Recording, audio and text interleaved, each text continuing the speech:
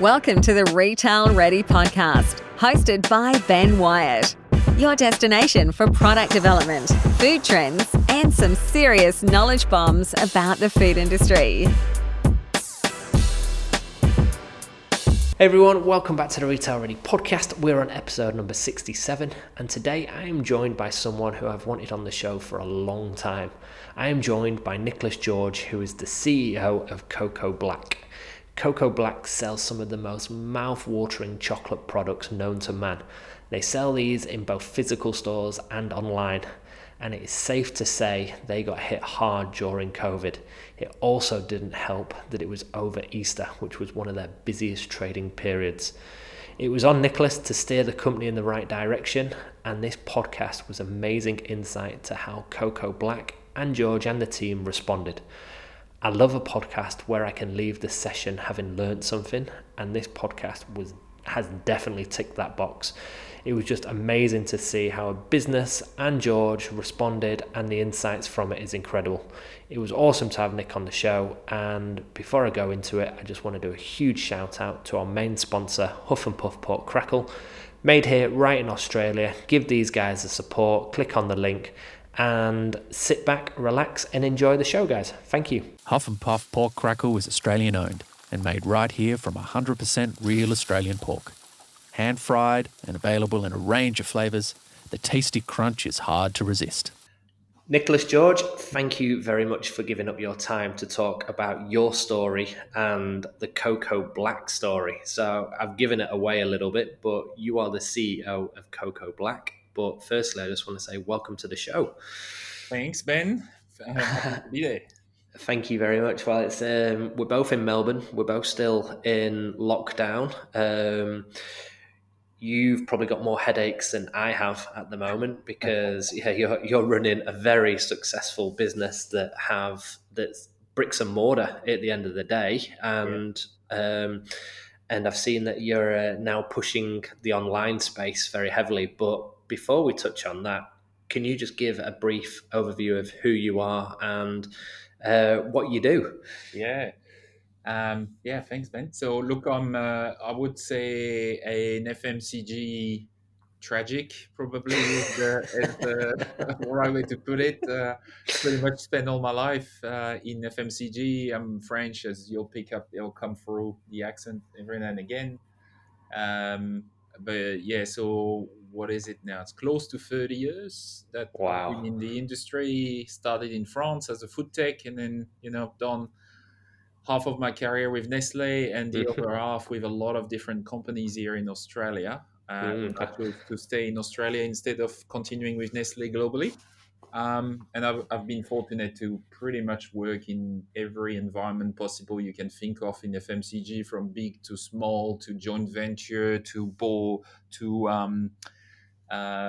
fully owned, to multinationals and small, and now both small and privately owned. So it's been quite a ride, but yeah, really. So I present myself as an FMCG specialist because I've done everything from production to marketing to now running this business here in Melbourne. Yeah, it is impressive. I think I've connected with you. It must be a good 4 or 5 years ago because I remember when I saw your profile, and this is the thing with LinkedIn. I think a lot of people just accept invites, and no one ever actually does a bit of background. Whereas I'm a bit of a nosy bastard, and I actually like to see who I'm connecting with. And I remember seeing you was it the R&D director? At Mondelez, so Cadbury / Kraft. Yeah, that's right. I was running that for a bit. That's right. And I remember seeing that, and I was going, "Wow, look at what and this was when I was just getting into the food business myself in the food industry, and I was going, "Whoa, that sounds like a cool role." And I always think sometimes roles make jobs sound more exciting than they are. But I think the job title you had, I was like, this sounds exciting. It was a very cool role, actually. So yeah, no, it was definitely a fantastic ride at that point, right? So that's interesting. And then you also you did a bit of university work, didn't you? Was that Monash? Yeah, I was at Monash. Basically, I just followed one of my passion, which is innovation. And Yeah. Mondelez at some point had a real big agenda on that. Yeah. And we went all the way to create the Food Innovation Center, which was an industry initiative as opposed to Yeah. a Mondelez initiative.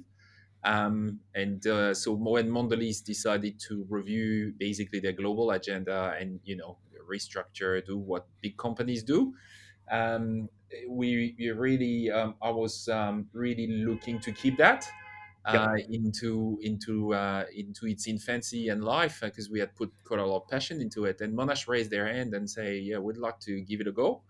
So that's how I found myself becoming a professor of industry innovation at Monash University. Which, if you'd asked me ever whether I would have something like that on my resume, I probably said you've been smoking. But it just happens sometimes. If you follow your aspirations and Mm. opportunities. That's what I've learned really over my career, is that there's what you can expect, and then there's what you can give a go at, and sometimes it's really cool. And in this case, it was really cool. That is So it. it was That is pretty never cool. gonna be a long term pathway, but it certainly was a very very good to go and try. That's it. Well, if I can ever get the title Professor of Innovation, then I How think good is that, I've right? done well. Yeah, that is pretty impressive, to be honest, and something I can only aspire to. But I think when you touch on Mondelez, like they are really looking forward to the future, because the stuff that they're doing now with their snack futures, and you look at the last 6 months, 7 months of this year, and it's kind of been a write off anyway. But what they were doing at the end of last year, and kind of bringing businesses on board and startups, I'm a real follower, and kind of I love what they're doing. Were they a good company to work for when it comes to innovation? Yeah, look, Because a lot of people for a thought, long yeah, time. Yeah, for a long time they were. I think they've obviously had periods where you know you, big companies go in cycle. yeah, So you've got cycles where they've done a lot of the efficiency work. They've got reasonable margin. They're on track. So when they look then again for growth, and they always look for growth through innovation, mm, right? So that's always been in these particular kind of categories, which are non-essential really. You've really got to bring it through desire and consumer understanding. There's just no other ways to do it. So, but I think what Mondelez has learned sometimes the hard way, and yep, definitely for experimenting, is that you've got to have multiple approach to innovation, and you can't just think you're gonna figure it out by yourself. It has to be actually a very externally focused attitude. yep. So I think what they've learned is that because they're so big, and they're a big company, which means that there's definitely bureaucracy, as every big company is Mhm. always going to need. um, uh, they've learned that they've actually got to have a portion of their innovation effort that has to come by looking at what other peoples are doing, and using what they can do best, which is giving scale to ideas, as their weapon, as opposed to try and come up with the ideas themselves all the time. So Yeah. as long as you go over that, and you get over yourself as being the biggest in chocolate, for example, for Cadbury, and say every good idea should come from me, and then you actually realize that no, what I've got is a great brand and a scale. Yeah. Then you just complement. Some great ideas will come from you, and some others you'll have to acquire. And it's how good you are at then both sourcing these ideas, acquiring them, and making sure you don't squash them on the way. That you become really powerful. So I know they've always been looking at that, but there's obviously been periods of their history where it's been more about we need to restore margins, and at that point, Mhm. innovation takes a back seat, Yeah, because definitely. you can't have more than one real agenda. You can talk multiple agenda, but you can't act multiple agenda. And so that's really been their phase. And I do think, as to your point, that they're now in a phase. I've seen it in Fonterra, by the way. Fonterra was Mhm. doing it first, about Yeah, okay. 2, 3 years ago. They were doing exactly what you're describing with a quite successful venture fund. of which a lot of great things have come out. And they've gone even further, Fonterra, in the sense that they were even investing in some ideas and startups that they knew wouldn't fit in their business. So that they were literally just practicing venture funds at the same It's, time and then reselling businesses that actually had nothing to do with Fonterra. So it was quite interesting to see how far you can push that logic. it's just really good because, yeah, people talk about innovation and especially big businesses talk about innovation. But like you say, it's there's a lot of politics involved. There's a lot of bureaucracy and kind of there's some people that get it and some people that don't. And I just think the approach that they're doing is great. But the amount of this podcast has told me like just how many ideas are out there that Yeah. need backing and stuff like that. And you look at yourself and let's talk about you and fast forward to you being CEO of Cocoa Black, which is pretty innovative. And can you just give an overview of like I know what Cocoa Black is. I'm sure people listening have tried some of your chocolates or hot chocolates or even drove past or been in a store. But can you give an overview of Sure. when you actually came onto Cocoa Black and what it is? Yeah, so I started with Cocoa Black last year in February. I basically was approached and recruited by the owner, Simon Crow, Yep. who also owns Grilled, Yeah, great business. the Grill Group. And really, Cocoa Black's almost an ID. You know, I always feel when I talk about that, I feel like I'm in Inception, you know, really talking about the famous phrases from Leo DiCaprio. It's a But great it film. is an ID first and foremost, and I think that's what's important because there's hundreds of chocolate business out there. So Mhm. you know when you start and you go into one like this, it's actually not hard to start a chocolate business. It's really hard to grow a chocolate business because very quickly scale becomes your issue. So and then the only way you can really give scale to something is if the idea at the core is actually powerful. Otherwise you face very quickly that you just want more. You Yeah, can always have a small following, and if you do a really good job in your small side of the business, you will get that. But as soon as you need to recruit new consumers outside, it's the power of your idea. And I think what Simon recognized when he bought the business is that Cocoa Black, is based on a very strong idea, which is being the contemporary Australian artisan. And yeah, there's a lot of layers in that, but essentially, it's a business that's based on the idea that you can take a really traditional category like artisan chocolatier and do what Australians and New Zealanders do best, which is actually reinvent it with the new world attitude. They respect the core of it, but they change everything that they don't think um, is core or required. So they've done that with wine. They've done that with cheese now, coffee.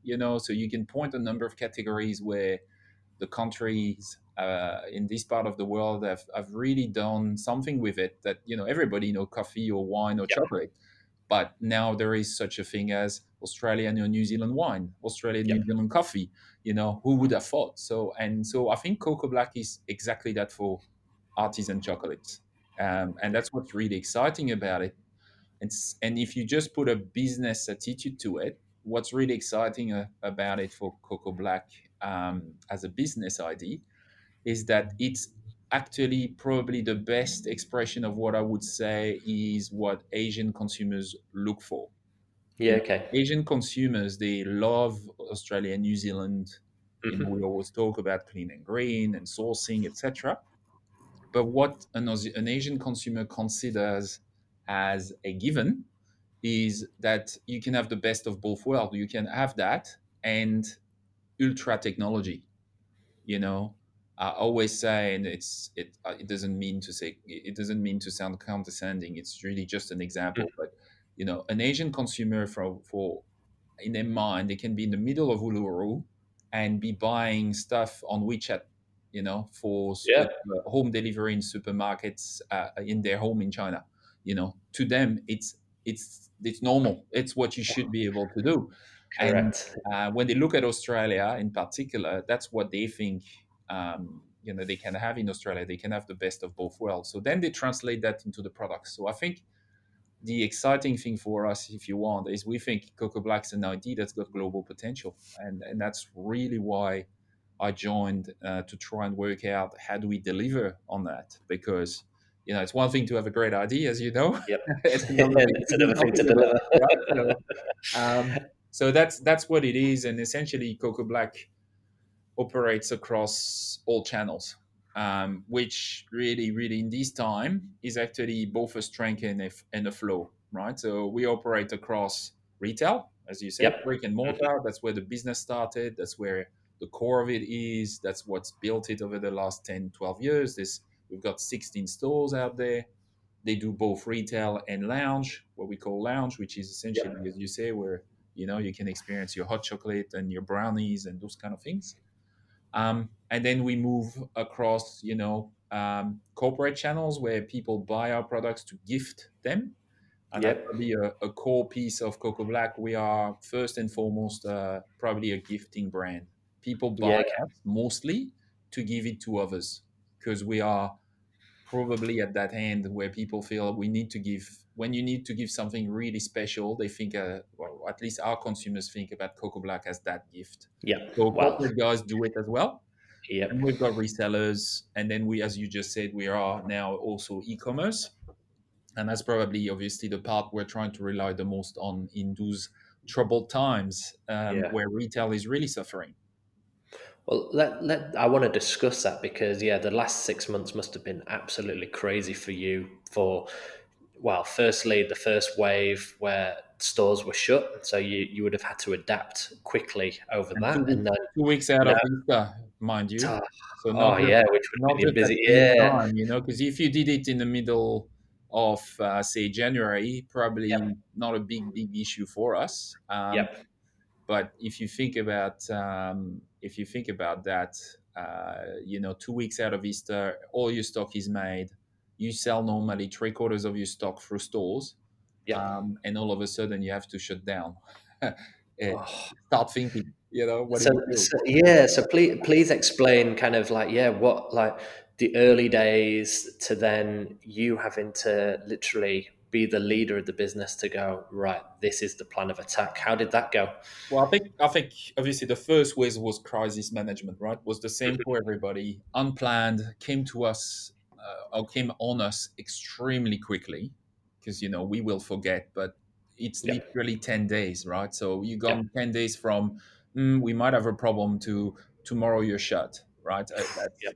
That's what happened. So because you look back and you say, well, I could have stopped making stock, etc. No, you Yeah. couldn't, because you were done by then. So Yep. the first thing is you manage it like a crisis, and essentially what it means is you just put all emotion aside. You just lock yourself in the room with your core team, and you just say, right, what do we know? Right? It's as if my factory just burned down. What do I know? What am I going to do? And then in this case, you just put all your energy into that. And in our case, it was quite clear: is the only way we were not going to have an absolute disaster killing the business was, one, being very, very clear with obviously your staff about what to do next, because we still had 80% of our staff basically in stores. Um, the second thing, once you've dealt with the people side and the risks and all of that, then was about, it's still Easter, people still are going to want chocolates. How do we get it to them? And essentially, it's been about pivoting on every aspect of the business. E-commerce was going to be the obvious way for us. Fortunately, we had been building the foundation of a great e-commerce business, because again, we wouldn't have been able to achieve that. Yep. And then we took also a second pass at all our corporate clients and said, well, most now all of you are going to be working from home. You're going to be stuck for a period. Isn't that a great time to actually also still celebrate a family time? And so we designed, delivered a whole range of packages for corporate clients. We designed a way for them to send presents to their staff at their homes. So we facilitated all of that, if you want. Yep. And we felt along the way it was also a way for us to contribute to the crisis by basically giving some way for people in absolute turmoil to think about something positive. It's a small thing, but when you were working in the middle of this, you also wanted to be able to cling to something that was positive. 'Cause the worst thing in a crisis is just to see everything collapse around you. So we just needed to give that, and we felt, chocolate Easter, that's the right time. So obviously there was a business agenda behind it, but it wasn't just that. It was about saying we truly think that's one positive thing you can be thinking about right now. And so we pushed on that, and essentially that's what we did for the better part of the following month, whilst managing all the consequences. Because the other thing, as as a lot of your listeners would think about, is we're a food business. A lot of these guys were a food business, which means it has a shelf life. Yeah, So definitely. if your demand all of a sudden, disappears or completely changes, then you have a problem. And so we had to Yeah, deal with that as well. So we had to come up with a lot of innovative ways of salvaging products or repackaging products, or doing a lot of that kind of stuff, which in a way was positive for our factory staff, because otherwise they have nothing to do, which is probably also the worst part of this, is that yeah. overnight some people who had, my life is in order, I know what I'm doing every day, all of a sudden that disappears. Oh, correct. So, Yeah, so by doing that, you're also giving, each part of the business an agenda to cling on and to say, I'm still there, I'm participating to that, because it avoids fear and anxiety of, am I gonna get a job? And remember, at the time there was no such thing as job keeper. So we were sitting here thinking, we could have a business close in 3 weeks, yeah. 2 weeks, 3 weeks, because cash is very, very short. So no one had certainty. So that's why that first wave was really crisis management. Whereas that second wave we have now is very different, very different. I don't know if you want me to build on that second. Definitely, yeah. Yeah, Please do, because I've just wrote down a few questions to touch on, but it'll be interesting because it's only Melbourne that's going through this second correct. wave. So that's So already a difference. So that, yeah, and the first thing to remember is exactly what you just said. It's only Melbourne. So when we've been working through what do we do this time, is the first thing that was really important is remembering that, so that you don't have this the Bridget burning attitude this time, because yep, half of your business is still live. So what you need to do is focus on those guys first and make sure that they get absolutely everything they can. And if anything, that you say to them, guys, we rely on you this time. So yeah, you've got to go after every opportunity and tell us what you need. So that's a very good first point, really, that you've pointed out there. Um, and then the second piece, really, for me this time around, is that we know what we're dealing with. yep, We have JobKeeper. So it's not like you're burning, thinking, shit, how I'm going to pay yeah, my people next week.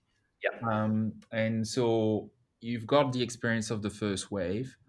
And so really this time you've built a lot of capabilities on e-commerce, on corporate gifting, etc., that you did last time. So it feels a lot more different, in the sense that you already have a lot of the answer. The real question now is more, how do I deal with the medium-term consequences of that? Um, um, and really, the issue here is going to be how you have structural questions or risks, to your business, and what do you need to do now? How do you need to evolve, so that it's not just about getting through the next 4 weeks, but now it's like it's gonna have been almost 5 months in a row where yep, you're nowhere near your normal business.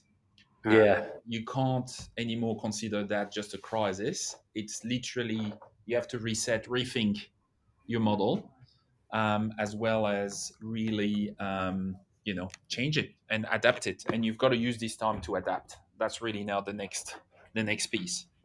and that was one of my questions, like adapt and future visions, Correct. because what you've experienced this year, like there is going to be a shift of your consumer moving to online. And it's interesting, a couple of people brought it up this week that because people can't go on holidays, there's a percentage of consumers out there that are buying luxury cars, like plastic Yeah. surgery is going to be going up. So there is money floating around. And when you look at your products, they're a premium price. Do you think that you'll have a consumer that will continue to just kind of indulge in your products? And are you seeing that in sales now, or are you kind of more focusing which I've seen and I absolutely love, Nicholas? Like you were doing a hamper pack with my favorite gin brand, Four Pillars, and Yeah. I look at that box and I'm like, oh my, this is like my ultimate box. It's got all the best chocolates. All the stuff you like the most. Yeah. Oh, I look at it and go, oh my god, like that is the ultimate birthday present. If anyone's listening, I know it's not my birthday till March, and you enjoy the show. Oh my god, that's all you need to get me for to make me a happy man. And are you seeing kind of consumers who have got money that are moving online that will purchase that? And is that kind of where you're kind of attacking? Definitely. So obviously it doesn't, because you can't transform your model from a business side that quickly, but you can certainly start shifting some parts of it. There's no question, absolutely no question that um, we've definitely found that gifting is probably more than ever Mm, very alive, and so it's more about how do we facilitate that? What do we do that helps people, tap into that desire they have? Because interestingly, even though for businesses like ours, cash is really tight and it's yeah, difficult. It's not the issue in the market so much because again, there's JobKeeper, there's a number of things, so there is available available income out there, and if anything it's not finding ways to to go to consumption so much because the traditional ways of spending it are just not there. And yeah, what we think, oh, that's great, we're going to reduce our debt, etc., it's not really true in the sense that for people it's part of your life. yeah. You just don't expect to just shut down and do nothing for weeks at a time. So we're actually finding, yes, that people are looking for opportunities to gift, and it's more about how we adapt, how we give them better choices. Whereas often initially our e-commerce business was probably more thought through as an extension of our retail business, right? Because the main game was retail. Whereas now we're thinking about our e-commerce business as we're a gifting platform. How do we help people do that? So we've got personalization in our on our site now. You can Ah, actually cool. send messages. You can actually print your own sleeve over the top of our gift boxes. You can, as you said, pick hampers, and we're looking at bringing more of those alive. So, but it comes from that key insight that you just asked about: is are we seeing an attitude or change of attitude from people? And say yes. I think people in this second wave in particular just want to to have a life, really. And so part of that is being able to, because you haven't been able to be with your friends or family and so on, that gifting behavior is certainly increasing in frequency. And so it's about up to us as a business to see how we can help that. So it's the other reason why we've been investing and looking at every possible way we can help you deliver. So we work with the obvious people, the Uber Eats, etc. But we're looking at the true meaning of omni-channel is really what we're talking about, right? So is wherever and however you want to shop with us for someone else or for yourself, but Yeah, at least for someone else, we'll figure a way to do it. fascinating. And so Would that's the new world really for us. And then yeah. you're happy because you've built something that's gonna last, right? Regardless of what's gonna happen next.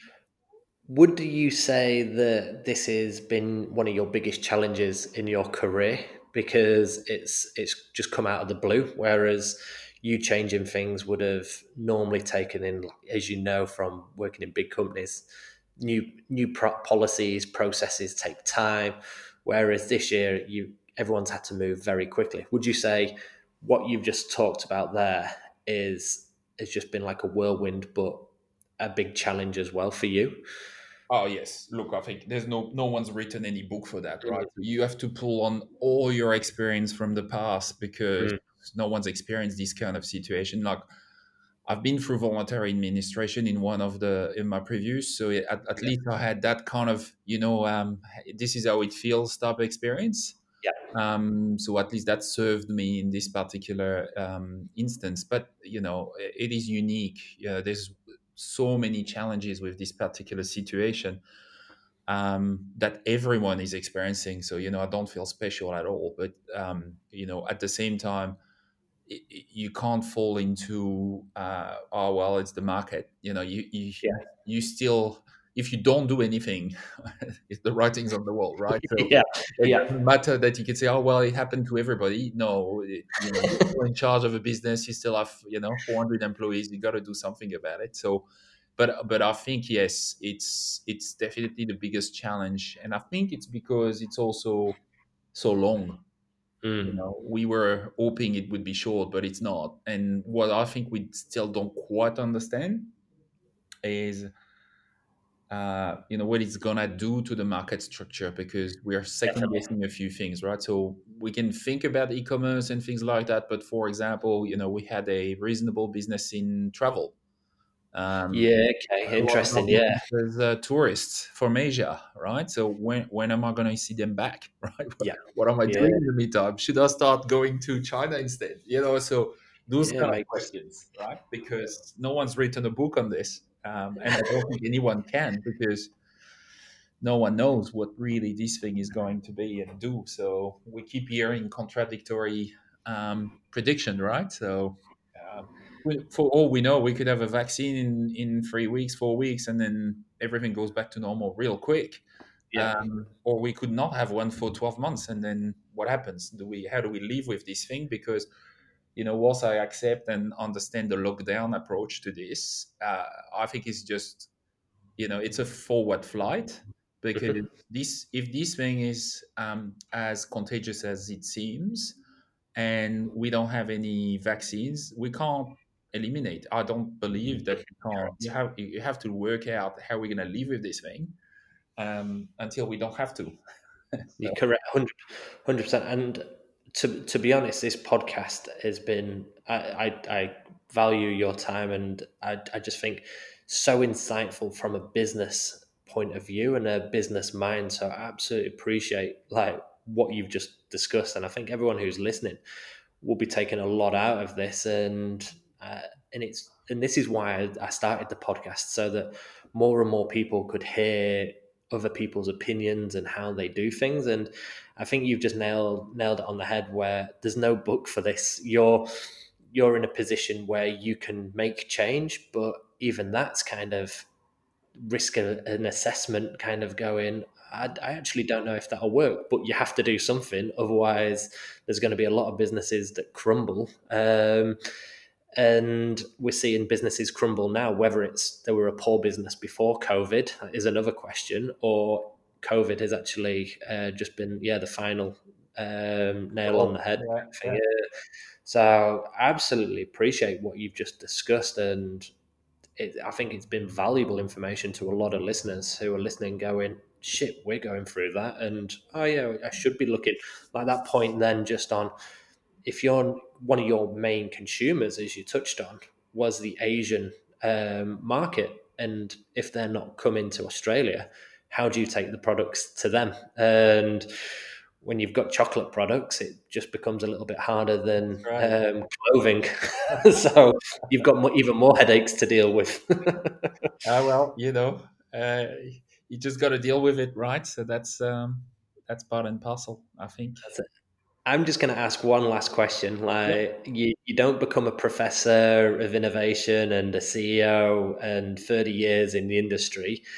Have you enjoyed the journey? Like, have you enjoyed what you've achieved? And did you expect that this would be your journey starting out as a technologist in France? No, no. So that I can answer that part straight away. Is no, I would never have thought. Look, when I started my uh, I've always loved food, so I wanted to be Mm, into it. It's very early. Definitely, I was driven by innovation. I've always been fascinated and interested about creating new products. But obviously had no concept when I started about what that really meant, and all the layers that go eventually into that. So and that's probably in my red thread all the way, right? So it's actually being driven by that interest and passion for innovation, and then understanding it from multiple layers through design thinking to foresights, etc., etc. There's so many interesting theories and perspective, and then I think what I like, and I think my career shows that, is test and learn. I'm a big advocate that that's the best way to innovate.